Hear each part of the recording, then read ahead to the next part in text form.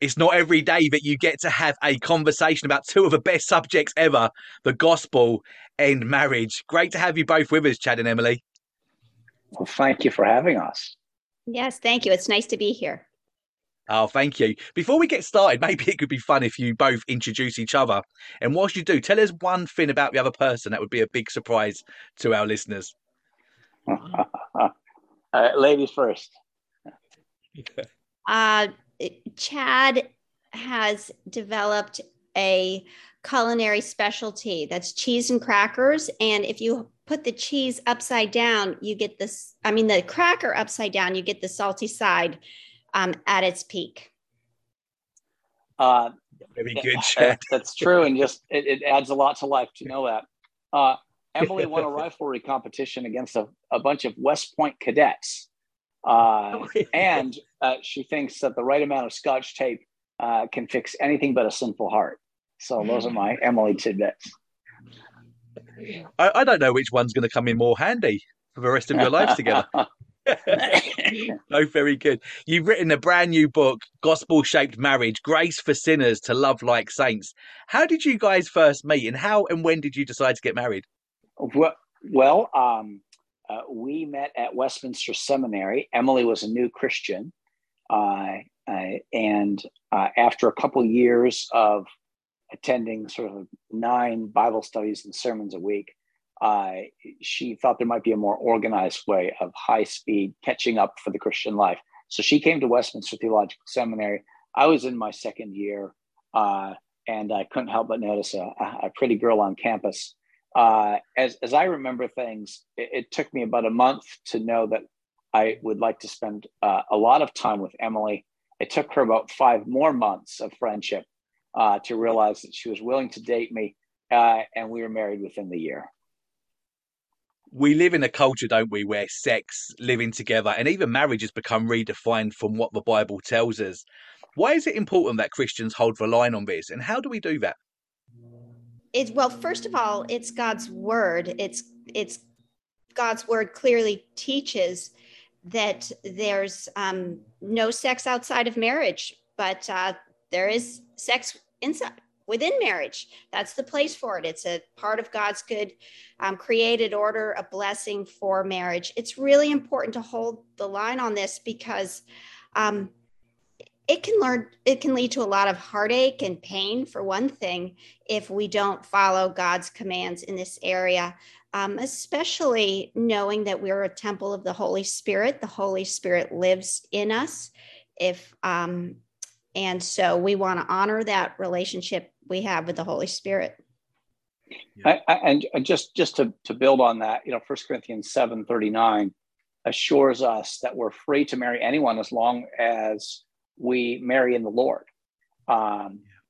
So that's the Lord giving us really clear direction. And we know that when the Lord gives us even a hint of his will, we want to follow that. That's clear direction. You could also make an argument that there's a sort of a cultural argument to the importance of marriage. I mean, we've been experimenting with marriage minimalism for some decades now, and all kinds of things are falling apart. But that would be a different kind of argument than the clear argument of God's word. Yeah. He means we as a culture, not we as a married couple. Thank you for clarifying that, Emily. Yeah. When looking for someone to marry, what should we be looking for in that person according to Scripture?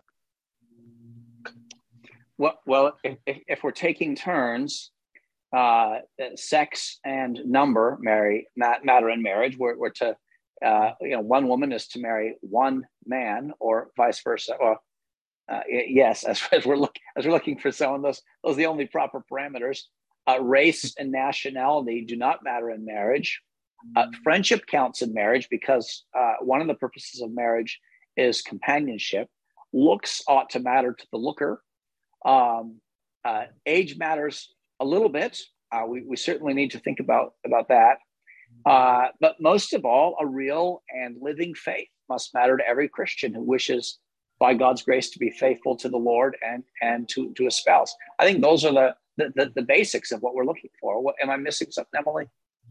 No, I think those are the basics. I would add that, when I'm looking for a husband, I'm looking for somebody who is fulfilling some of what God calls a husband to be already. An honorable man, a man that shows a degree of leadership ability, somebody that I already find easy to respect because I know I'm going to have to respect this person. And likewise, I would recommend to a man looking for a wife that he look for someone that he finds easy to love, somebody who seems willing to follow his leadership, someone who'd be easy to lead, somebody who prioritizes inner beauty over outer beauty. So just look for godly qualities. They don't have to be fully matured and developed, but see that that's what that person values and that process has already started. Yeah, that's really helpful. Thank you so much, Emily. What would you say to a Christian that's dating a non-Christian, but they've convinced themselves that they should marry that person? Maybe I'll go out of turn and start here. We address this in our book, and we acknowledge that sometimes God so orders the events of our lives that Christians find themselves alone in prayer, alone in reading the Bible, alone in the pew. Sometimes we can't help but have only one parent praying at a child's bedside, one parent bringing a child to church, one parent praying for faith and repentance, one parent prioritizing what's eternal over what's temporal. And all the while, the other parent is silently not supporting or even vocally opposing what the Christian parent's doing. In God's providence, that can happen. But for a Christian to plan that, to enter a situation where that is the case, hoping it one day might not be the case, that's foolish. And God loves us so much that he forbids us from doing that in 2 Corinthians 6, chapter 14. We also add in our book that we really do need to remind ourselves, and sometimes we need to remind people that we love, that if the concept of evangelistic dating has plausibility, even fascination with us, that's a sign of weakness. It's not a sign of strength.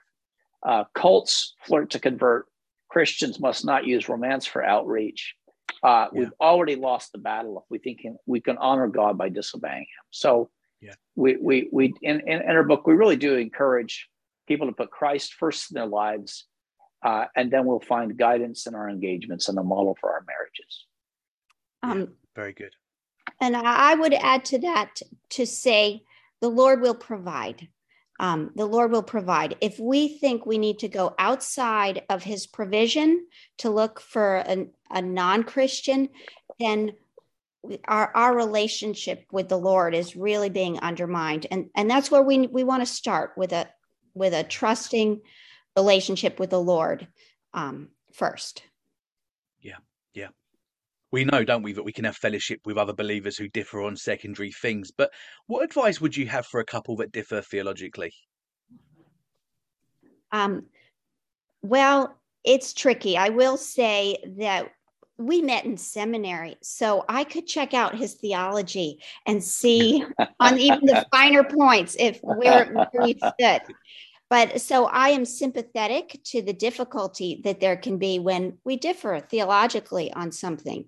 I would start by saying, there may be a place for discussing those differences, but I would keep that to a limited place. Once you know those differences are there, don't rehash them regularly, but come up with some limited place and time where you can discuss them and engage with each other, but keep that very limited and then respect each other. I think, Emily, you'd also say that we need to build narratives of narratives of respect when it's so easy to have a narrative of disrespect kind of running in our subconscious, like, that's stupid. Why don't they see that? Right. I mean, that's something that you work very hard on.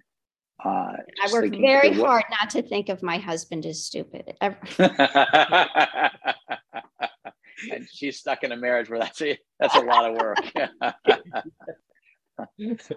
So if if you're dating somebody and you're aware of these secondary things, would you still suggest that it would be healthy to get married? I mean, is this a reason not to get married to somebody because of secondary, sort of issues?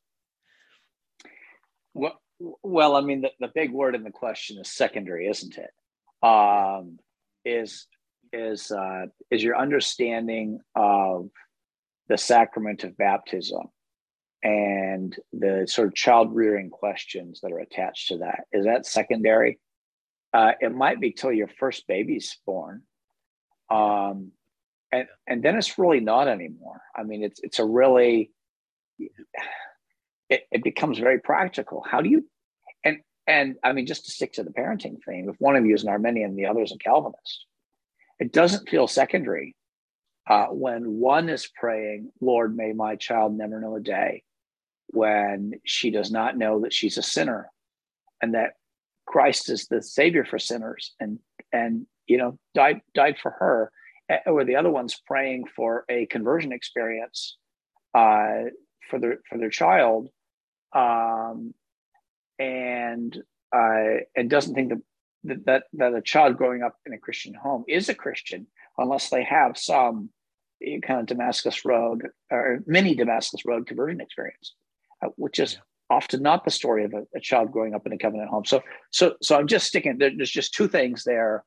It's really challenging. I would say for a minister and if someone's intending to be a pastor, these secondary issues are of a higher order. I would say if someone's not going to be a pastor, you at least need to be able to agree on a church where you can both worship. And if you can't do that, and where one person isn't sort of, kind of breathing between their teeth each worship service, if you can't do that, then that doesn't work. Yeah. There's a lot of wisdom there. Thank you, Chad. You write about marriage in its fourfold state in your book. Tell us about that, guys. That was Emily's idea. I love seeing the big picture. So I like looking at marriage in creation before the fall, then after the fall, then before somebody is saved, then after somebody is saved, and then what it will be like in heaven.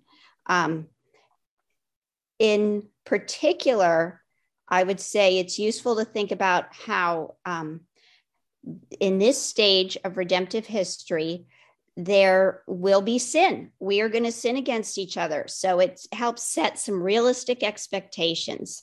But then we also have the Holy Spirit. So we have a high calling to forgive one another. And there is hope that we can change, we can grow, we don't need to despair.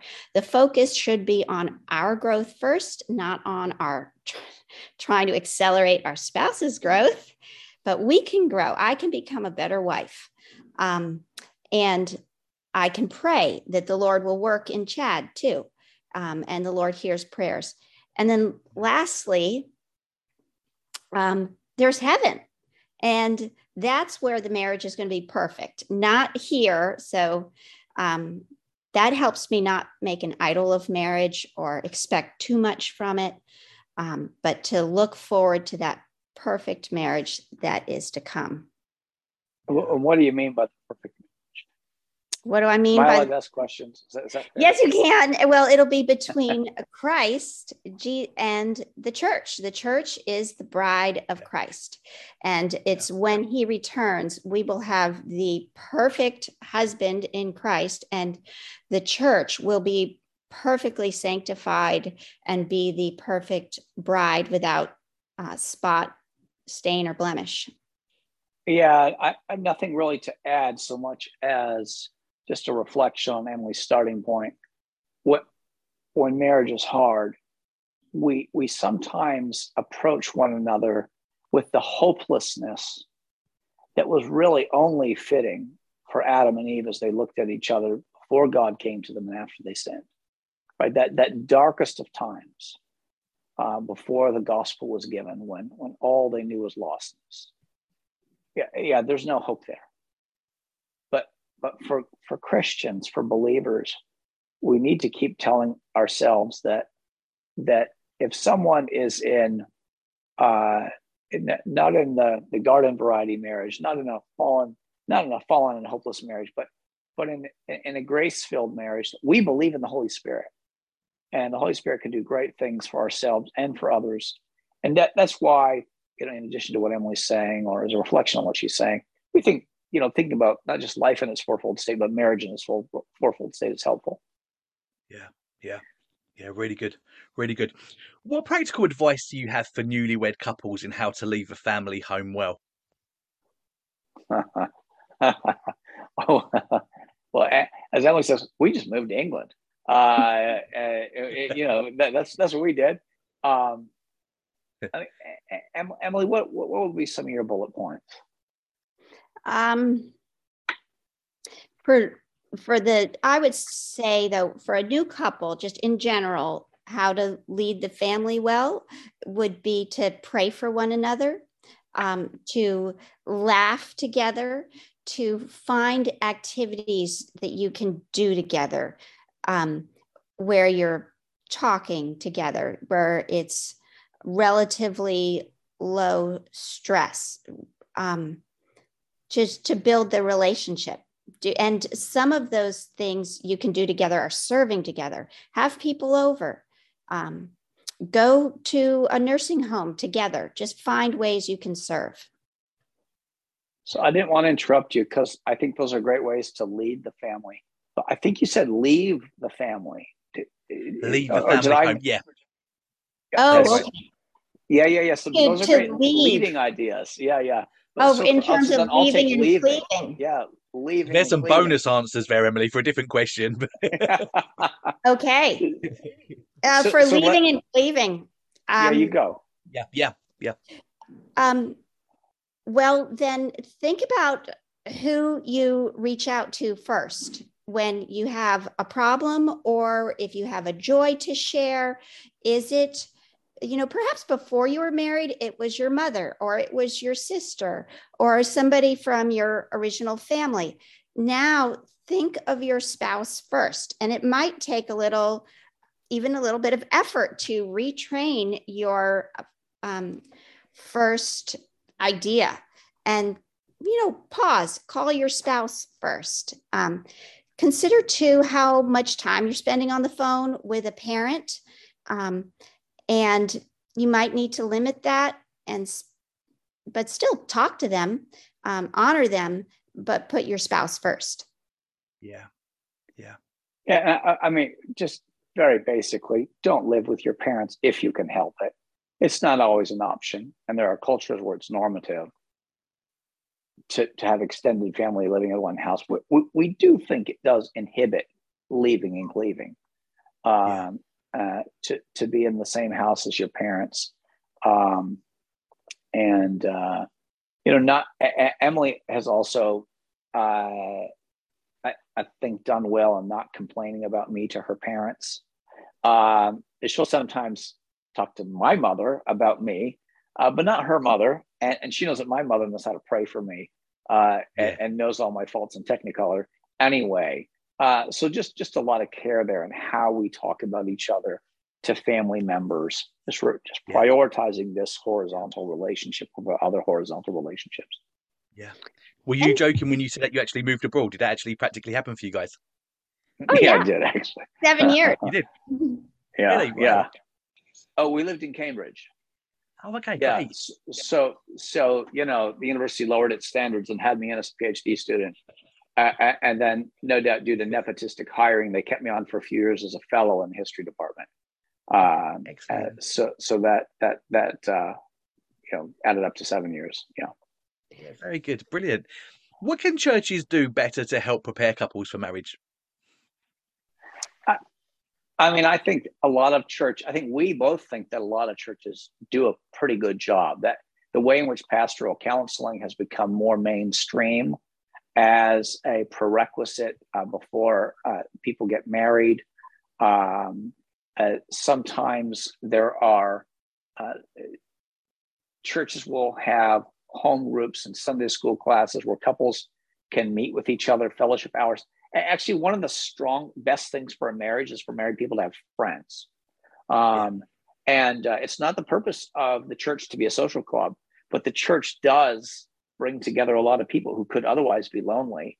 I think I helped to sort of sort a Sunday school schedule. Not all English churches do Sunday school, but it's an American thing. And it's kind of an additional hour of instruction in addition to one or two services. And once a quarter, we would have a session either on parenting or marriage. And we would also try and design it so that it'd be useful for single people, so that they would know how to help pray for us, maybe look ahead to a marriage, support friends, and so on. But those are a few items. Emily? No, I think that's good. I think sometimes as a new couple to have time with older couples, it can give you a few ideas. Yeah. I suppose we try and muddle our way through what we call family devotions after our evening meal. And many Christians don't come from Christian homes or come from a home where they didn't do this. And just seeing us read the Bible, try and think about it for a few moments, pray about it. We're Presbyterians. We sometimes throw in a catechism question that synthesizes some doctrine. And maybe sing a hymn if we're not sort of fighting about who's going to play the piano or and so on. And that's helped married couples to get a vision for how family devotions might be done, and sometimes how it might be done better. That is to say, better than we're doing in their own attempts. So that's really helpful. Thank you. Really good stuff. Husband, you touched on this earlier, Emily. Husbands are to love our wives as Christ loved the church. What does that look like? Patience. I'd say patience. Jesus is patient with the church. He is patient with us. And aren't we all grateful for it? So husbands are to be patient with their wives. I just have a hunch that some husbands may, we naturally just want our spouse to be a little more sanctified than she is or than he is. So to be patient with her in that process, realizing you're going to see your wife's sin more than anybody else, most likely. So show Christ's patience, show his forgiveness, his leadership in forgiving, and also be willing to suffer for her. That, while we were still sinners, Christ died for us. A husband is called to lay down his life for his wife. So it's a high calling. It's a difficult calling. I'd also say to not be condemning, but because Jesus is not condemning. And sometimes wives hear something a husband says, and we may come across as overly sensitive, but the impression is that is condemning. So learn to understand what impact you're having on your wife and try and accommodate to the way she hears things, even if it's inconvenient. That's one way you can love your wife is try and speak to her even in her language or on her terms.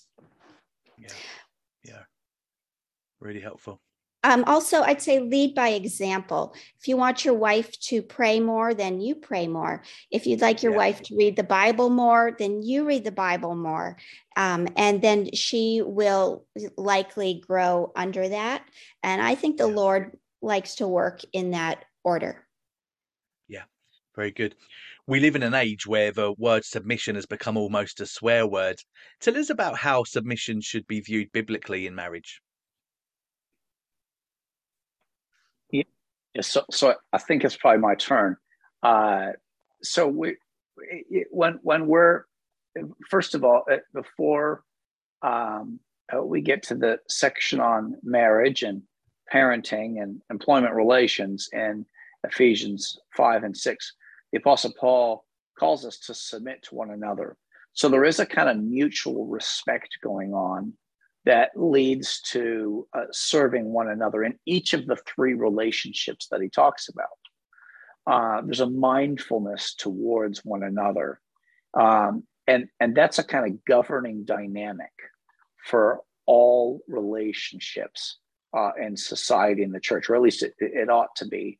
There's an insight that we got by reading an antiquated book entitled Domestical Duties by an old Puritan. Doesn't get everything right. Of course, we don't either. But he's got some insights that was one of them. So there's mutual submission and marriage, which means we ought to have a lot of you first arguments. No, what would you like? Not what would I like. It also means that when we're thinking through marriage related questions or duties rather, that when I see Emily's call to submit to me and respect to me, I want to say to myself, how can I make that as easy as possible for her? And when Emily sees it to be my calling, because the Apostle Paul shares this information with her too, to love her, she's going to be thinking about, what's it like to be lovable? What can I do to make my husband's calling easier? So in this dynamic that we have here, our principal concern is not to say, so thankful that God revealed my spouse's duties. I can remind them of that constantly. Won't that be a blessing to Emily to tell her daily that she needs to submit to me, and vice versa? No, what we want to do is take that information, see how can we use that to sweeten the other's duties. All that to say, that's where we start. But the wife is uniquely called to excel in submission, in following my lead, because a marriage has a head, it has a leader. And so that's knowing that's something that she is called to. I always want to be thinking about how can I sweeten that task. I want to do that by listening to her, by respecting her, by considering her thoughts, by as much as possible in life, making decisions jointly, by stewarding our gifts together out of love for the Lord, by seeking to grow together, by not standing on my rights, by being careful about my words. But then Emily also approaches this expecting a blessing, saying, look, if I honor Chad, Emily sometimes likes to say, I get two for the price of one. By honoring Chad, I also get to honor the Lord. That's a privilege. And the Lord will bless that. And by the way, we also, I suppose this is just the kind of way in which we live. It's not something we talk about a lot. We talk about it a little bit more because we just wrote a book on marriage, but we're aware of the fact that submission is not the same as agreement. There are times when just a decision needs to be made, and Emily might not agree with me, but she'll still follow my lead. If we wait until we always agree, then there's not really any submission there at all. So she does her best to follow willingly, and sometimes she knows that I'm about to make a blunder, and she's tried to persuade me otherwise. I'm too clueless. No, not clueless. She's clued me in. I'm too stubborn to realize it, and later I'll have to come back to her and say, I just did a terrible job here. You were mentioning something so important. I wasn't listening. It's often has to do with parenting, and now I got to go back and repent and try and fix the damage. So, yeah. Very helpful. You got anything to add to that, Emily? I do have something to add to this.